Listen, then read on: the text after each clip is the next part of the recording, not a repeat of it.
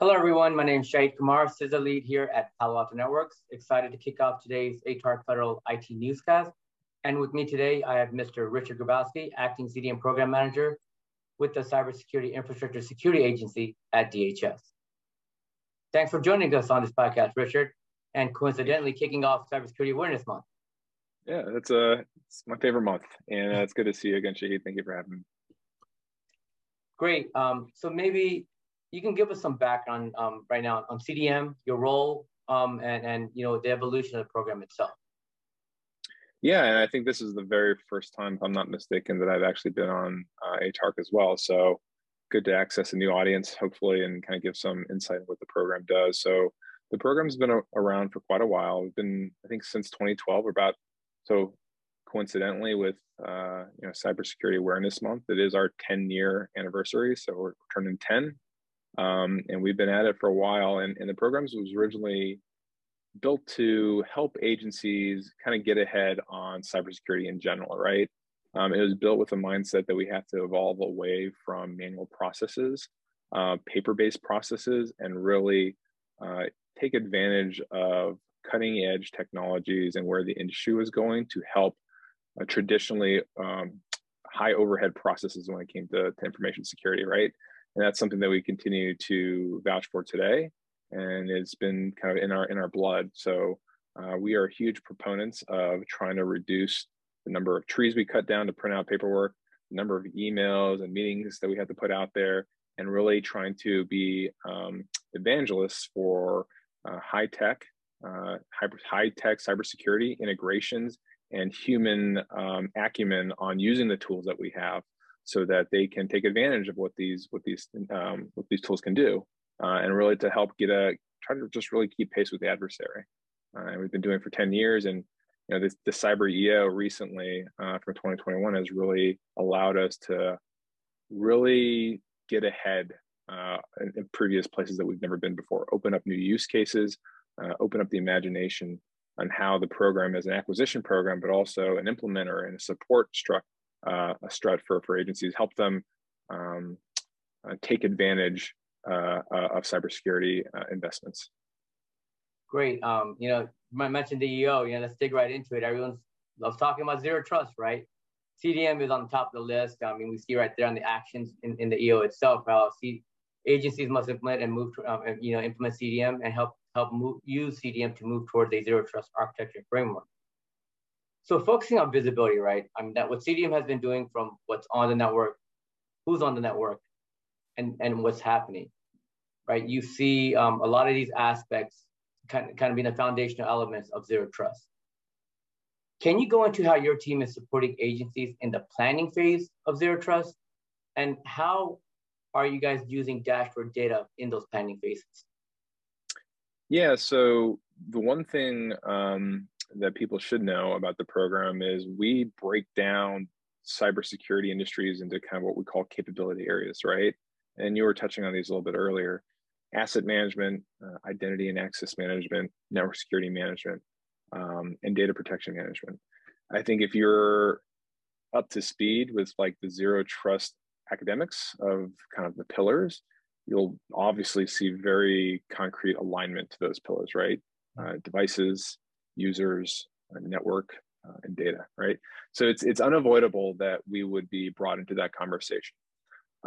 We are still very much into trying to figure out, because we've been making those investments in those kind of pillars for almost half a decade. And so we know that there's already good starting points for agencies, right? Again, for me, personal opinion is, zero trust isn't necessarily just about tooling. It's almost about how you use those tools strategically, where those tools are located to zero trust functions, and what kind of adjustments do you have to make to make them truly aligned to your objectives when it comes to implement a true zero trust architecture, right? And so those are the kind of conversations that we are still having with agencies, because agency networks are incredibly complex. They're built around the mission, really trying to make sure that the mission can be secure and also not to be intrusive of the mission, right? And so this is as much about the program working with agencies to figure out how to evolve the culture of thinking of cybersecurity, not just bolting it on, but also building it into their processes as well. And those are the kind of conversations that we're having in concert with, here are the investments that we've been making over the 5 years. Do these align to what you want to do on Zero Trust? Do you have a plan for Zero Trust? If you need help with planning, is that something that you need our help with?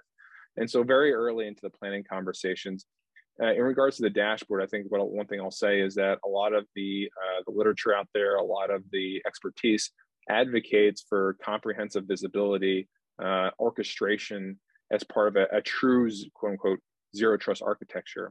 The dashboard ecosystem that we have offers a lot of that when it comes to visibility. One of the ideas there is that dashboard is supposed to bring all that telemetry back from all the different cyber and security investments that we've been making, right?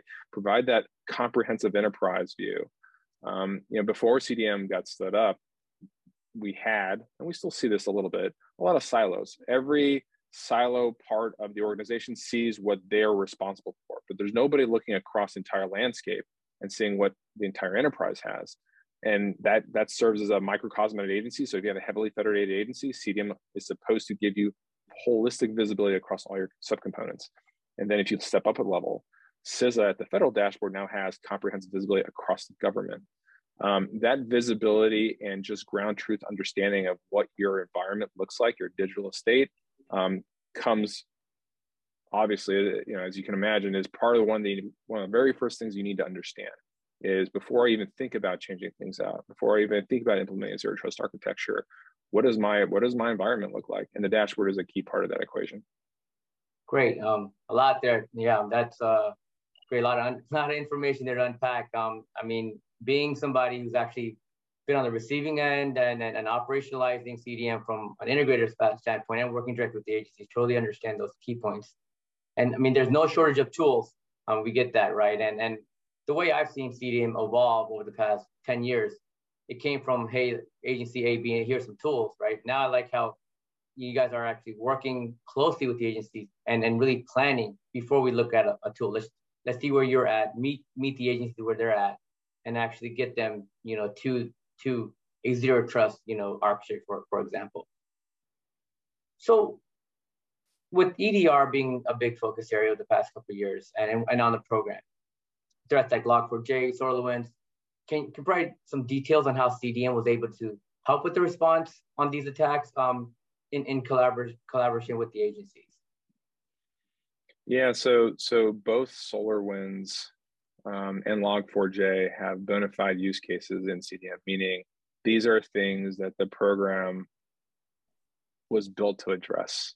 If we go back to SolarWinds, for example, I don't think my professional opinion here, I don't think there is an easy way to say, yeah, we could have prevented that. I don't think most vendors could say that. Preventative would have been very difficult in that particular case, right? Given how the exposure was manifested. However, the CDM investments, the CDM architecture helps triage it and triages it at machine speed, right? So going back to kind of our bread and butter of visibility on assets, one of the things that we ask for is a comprehensive inventory of software, right? And so even if you didn't know if you were popped or not, you should be able to look to see in the data sets you have to see, okay, do I have the software that was identified in that risk, right? CISA or some other entity comes out with a recommendation. Hey, these are the softwares you need to look for. You can turn around just like that and see, am I exposed? Do I need to start taking things offline? Where is this software installed in my environment, right? Who do I need to talk to get this done? That ability to triage once the exposure happens is just as important as trying to prevent it, because as many vendors have been saying over the past 5 years, it's not a matter of if, it's a matter of when, right? So you got to have your processes, you got to have your visibility up to snuff so that when it happens, you can turn around and deal with it in a way to reduce the impact radius. Similar conversation on Log4j. Now, Log4j is a little more tricky because it was not necessarily a software, it's more of a software library. So some of these tools don't give you that level of visibility. However, we did learn after triaging and many countless nights of very dedicated people are here at CISA analyzing how pervasive that software library was, right, across the enterprise. And when they were able to come up with a list, again, software, here is the list of software that's out there that's potentially vulnerable. You can take that and turn it to action quicker with the investments that we've been making in CDM. Great. just to kind of pivot and drill into the software piece of that, with the most recent things around SBOM, right? How are agencies addressing those requirements around SBOM with what they've done around SWAM in the past? Yeah, part of this conversation is still evolving. I don't have anything I can point to today on the SBOM conversation. It's part technical and it's part policy. I will say that given how the program is structured around centralization of visibility through that federal dashboard use case I was mentioning earlier, there are ideas that we can explore to help agencies essentially identify risks when it comes to SBOM, risks when it comes to critical software, risks when it comes to end of support, end of life software. Those are things that we're actively looking at right now. Got it. Yeah, it just kind of, when you mentioned software, kind of SBOM, triggered something and it's a big conversation I've been involved in across DHS in general. So just wondering how. Yeah. Well, I do want to flag something that's interesting. That's something I just, observed over the last year or two is that, there's always something new around the corner. I was mentioning earlier that we've been around for about 10 years. And I think that kind of longevity is only possible because of the things that we do being so critical, so foundational to cyber that it doesn't really matter if CDM is around or not. These are things that agencies would be doing because they have almost like, a daily type of impact. Like you're going to have to do this stuff and you're going to have to do it well because the threats and the risks are just going to keep coming. And so it's interesting to me to see that kind of we've made this full circle now, right? We're back to the core asset management functionality and doing it well being so important to deal with today's threats. Yep. So back to how ACDM has been helping in agencies over the years, right? Again, visibility being a key aspect here. And then a foundation element of EDR. What are your thoughts on the importance of telemetry data to better analyze the agency environments today and understanding the threats that are actually detonating those environments? Yeah, I think it should be the first and last question, right? Like if you don't have visibility of what's going on in your network vis-a-vis telemetry from various cybersecurity tools that you've implemented, I don't really know what we're doing because you're just guessing at that point, right? Like if you're not seeing it from the sensors and you're not seeing the ground truth information of what the sensors are telling you, I honestly don't know how you're making your decisions on a daily basis. It just sounds like guessing at that point to me. That's just my personal opinion. So obviously making sure that you have authoritative sources of where you're making those decisions from, like making sure your data is comprehensive, timely,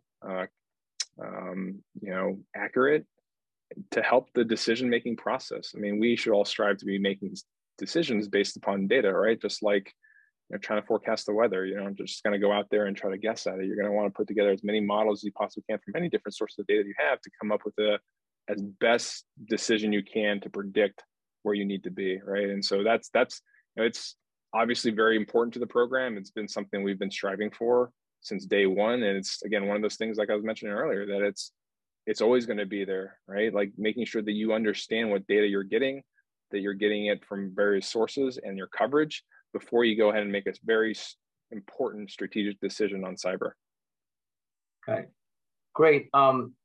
And with telemetry data, right, it just kind of pops in mind, there's a lot of things going on in the dashboard itself and how the dashboard itself has evolved over the years. Can you provide some details on just the dashboard and what you're able to do searching wise and contextual type data points on it today? Or that's something that's coming down the road? Yeah, it's we've been, I think as of today, we're up and running at around 76 agencies, I want to say. So we're getting there in terms of comprehensive, every single agency kind of sending us feeds, sending us telemetry. I mentioned the cyber EO a little bit earlier. That was kind of a game changer for us as well, because it gave us the ability through policy to get more detailed visibility into potential risks at the agencies to really support better recommendations for triage. Some people maybe on this particular podcast, the audience might not understand is, CISA doesn't implement mitigations, right? We don't generally change things. We're a kind of a trusted advisor, kind of a second set of eyes. And our ability to do that job better which benefits kind of our stakeholder group, is based on the level of telemetry and how expansive it is. And so the Cyber EO, when it changed, requested us to change the terms of the MOA to get to that object level data, that gives us that much better of an idea of what's happening threat-wise or risk-wise on the agencies, and then make those very targeted recommendations back to the agency so that they can go from 0 to 100% much quicker, right? And so that's a huge change, and that's something we can do today. One of the things that is a priority of the program over the last 6 months or so is reconfiguring the CDM architecture for that level of visibility. And we're going to be in a pretty good position by the end of the calendar year. Great. So you mentioned how you guys are working with the agencies on some of the hunt aspects of it. Can you share exactly how your team is advising agencies? I know you guys have done some great things around BOD 2201 and the release of the known exploited vulnerabilities, right? Those are those key things, and then again, what CDM trying to do around the threat hunting aspects of it. Yeah, there's two different things that we're looking at very, very closely. One is incorporating different types of telemetry that we've never explored in the past due to new authorities, new policy. Looking at host-based logs as a potential really gold mine for finding advanced threats, and also through the recent EO and subsequent supporting documentation such as OMB Memorandum 2201. Getting persistent access to agency EDR tools and using that as a kind of a tipping and queuing method to escalate when we need to find something, because there's a high degree of probability that there's something going on that network that we have to get closer to the endpoint to understand, and then allowing the tools to allow us to kind of collaborate at that level of kind of artifacts, right? So if we see something on the EDR tool, again, not making any changes, but we see something on there, we can point directly to the host and say, look, you got to look at this, you got to deal with this, because based upon the information that CISA has of the whole of government insight, we strongly suspect that there's something here that you need to kind of take a look at. And that, again, helps the agency rather than them trying to figure out by just putting out a high level guidance document. We can point to specific IPs and specific hosts now and say, this guy probably has something going on that either is something that you're testing, or it could be a false positive, but based on what we're seeing, it's definitely worth your time to go investigate. And I hope that's where industry is going, Shahid. I welcome your thoughts, in terms of what your company is doing on telemetry and kind of, the almost like a managed service approach type of work stream. And do you see that working well in the industry overall? I mean, that's one thing that we've been doing, right? Historically, with just how we started out with our next generation firewalls, right, and what we do with, identification of all threats, right? So we are able to, based on how customers opt in, right, share those threats globally across our customer footprint. That's how we develop signatures, IOCs, and then from there, right, what we try to do is implement those and send those back to be your next generation firewall, your cloud security solution, your XDR solution, right? We are able to update those policies in near real time, based on what we're seeing across, our global telemetry data footprint, right? So that's been beneficial. That's why I think one thing we always say is we know what what's the word we say, we know what's next. So that's just our aspect of always being ahead of the curve, understanding all the unknowns and really turning those unknowns into knowns. So. The one thing that I've always kind of thought is I can't remember who I heard it from, but there was an executive that had mentioned something to the effect of the cyber workforce overall is stretched thin, right? It's hard to find experts. It's hard to find people to do the things that need to be done in the current model that we're operating in, which is, every single agency is trying to hire SOC resources. Every single agency is trying to hire zero trust experts. You know what I mean? And when you do it that way, yes, the resource pool is incredibly finite, and certainly there are going to be people that won't be able to do that. However, when you look across whole of government, the whole of government has a lot of expertise, has a lot of resources, and can do certain things certain ways. And I tee that up because I'm curious on your thoughts on if finite resources operating in a different model end up adding more productivity, meaning as a service provider, you can do more across more customers, more stakeholders, because you have efficiencies of scale, right? And you can see things faster, you can actuate them faster. And if you see that on the industry side as well. So obviously, we know the shortage of staff, right? So again, one of the things that we always talk about as a company is how we've implemented a lot of automation, right? We've developed a lot of around our security orchestration, automating the millions and billions of alerts to like just a handful a day now, based on just those aspects, right? We went from a 24/7 SOC to an 8/5. And automation, people talk about it, but you've got to do it, right? You've got to focus on it, understanding what are the quick ways to do it, and understanding, not necessarily say, hey, go buy a tool, this or that, but understanding which solutions you already have, and then you can complement that can get you there a lot quicker. Again, the big piece is breaking down those silos, right? And then that's how you don't have an endpoint guy, a network guy, an identity guy, all those aspects, and actually creating those, scripts, playbooks, as we call them, and actually get those implemented and operationalized very quickly.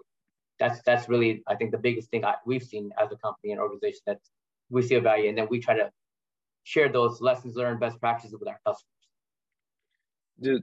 Yeah, so one thing that I've always seen in my experience here at CDM is sometimes it's really challenging to get your customers' acceptance of automation because you're giving the machines control to some degree.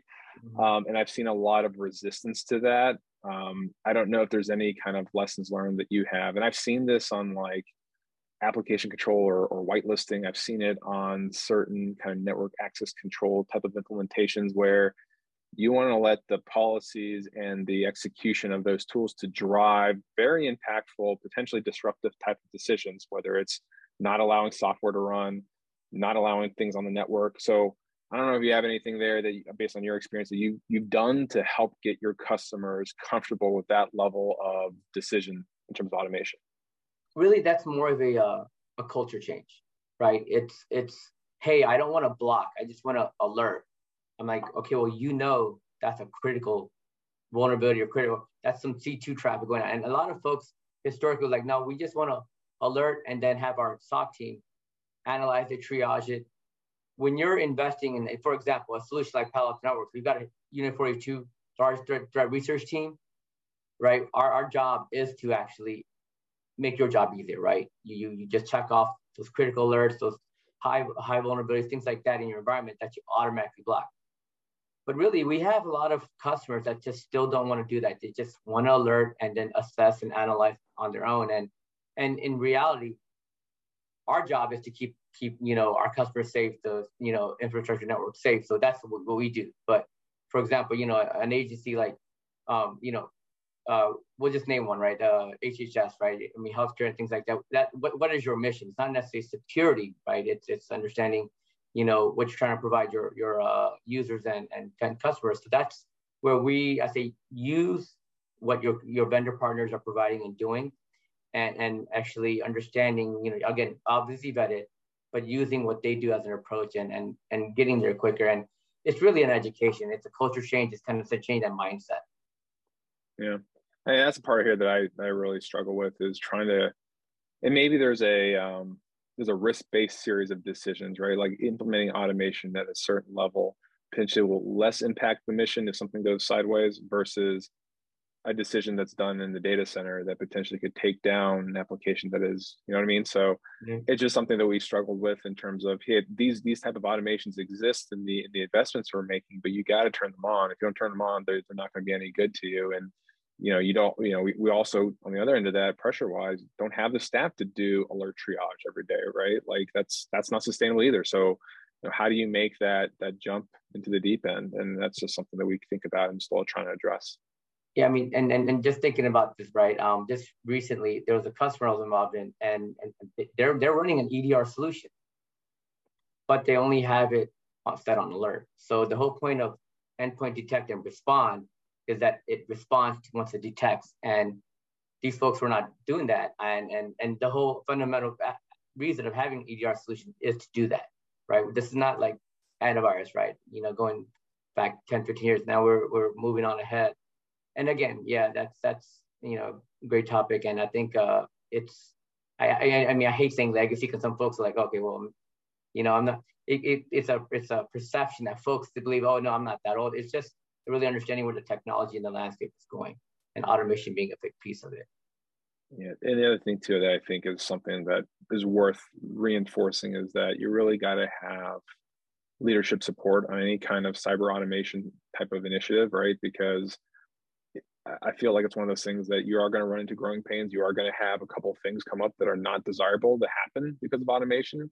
And so you got to have that top cover to say, like, these type of things are going to happen, but they're almost like a inflection point of changing the culture, changing how we do business, and it's necessary. Because I think the worst thing that potentially could happen is, yeah, you have something you didn't account for, and something less than desirable happens. You know, an executive machines gets denied to the network, right? He picks up the phone and just like, got to have that top cover. Otherwise, you'll never get to a level of maturity on some of these things that you need to be for various resource reasons, like we talked about, whether it's staffing or even to hopefully prevent the next type of major event, right? You got to have some of this stuff implemented, and there's a growing pains that come with that.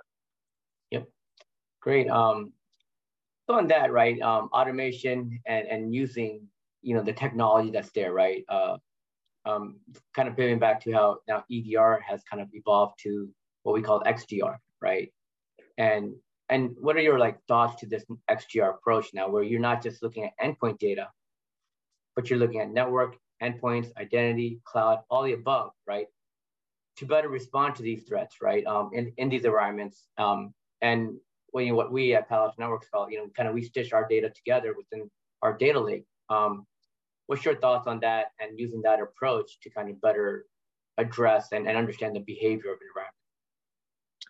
Yeah, I think it's one of those things that I think industry is still trying to rally around a common understanding of what XDR is.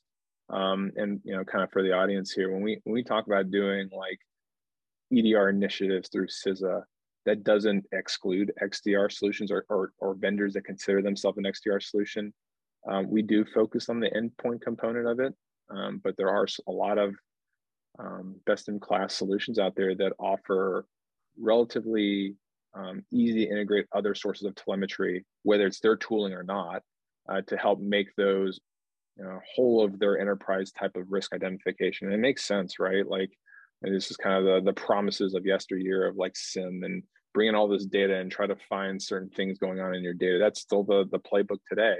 And I am encouraged to see that, you know, especially since a lot of these particular EDR vendors are in the cloud, that there are easy ways to expand the data that goes into there to make a holistic determination, because we can't put EDR agents on thermostats. We can't put them on Samsung TVs. You know, so there are going to be, and there's visibility that you're going to need in cloud as well. So there are these other different data sources that are useful for triaging and understanding threats in your environment.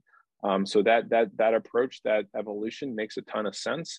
And it's something that we're keeping an eye on to make sure, okay, well, now that we have endpoints relatively covered down, you know, what's the next step here to help agencies on that journey to get to a place where they have more actionable data, more telemetry to help understand, you know, if there are active campaigns or active threats going on their network. Great.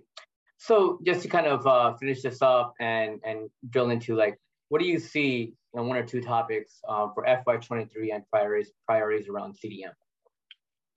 Yep. So definitely that zero trust planning conversation. It's not something that we just want to kind of do without thinking through. And we want to be very diligent about some sort of structure on planning, right? Not just, hey, here's something that won't scale just for this one particular enclave at this one particular subcomponent, right? Like, we want something that is a holistic planning process that'll make sense, that will allow the principles of zero trust to remain true, while also making sure that it's tailorable to the needs of individual constituent customers that we have.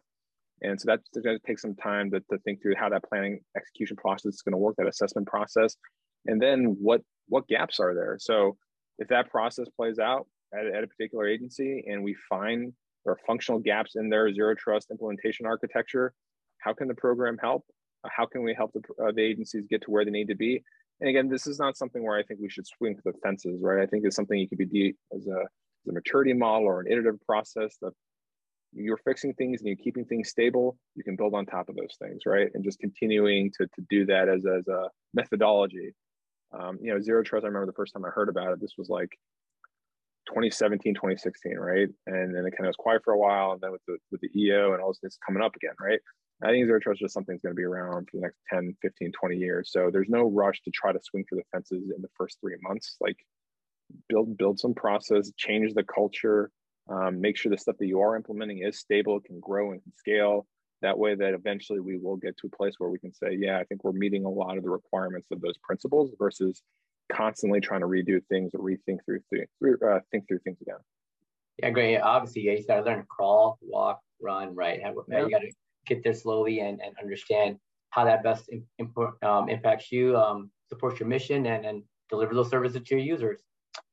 Well, Richard, again, great conversation. Thanks again for your time. And I appreciate everyone listening to ATARC's Feral IT Newscast. Have a great day.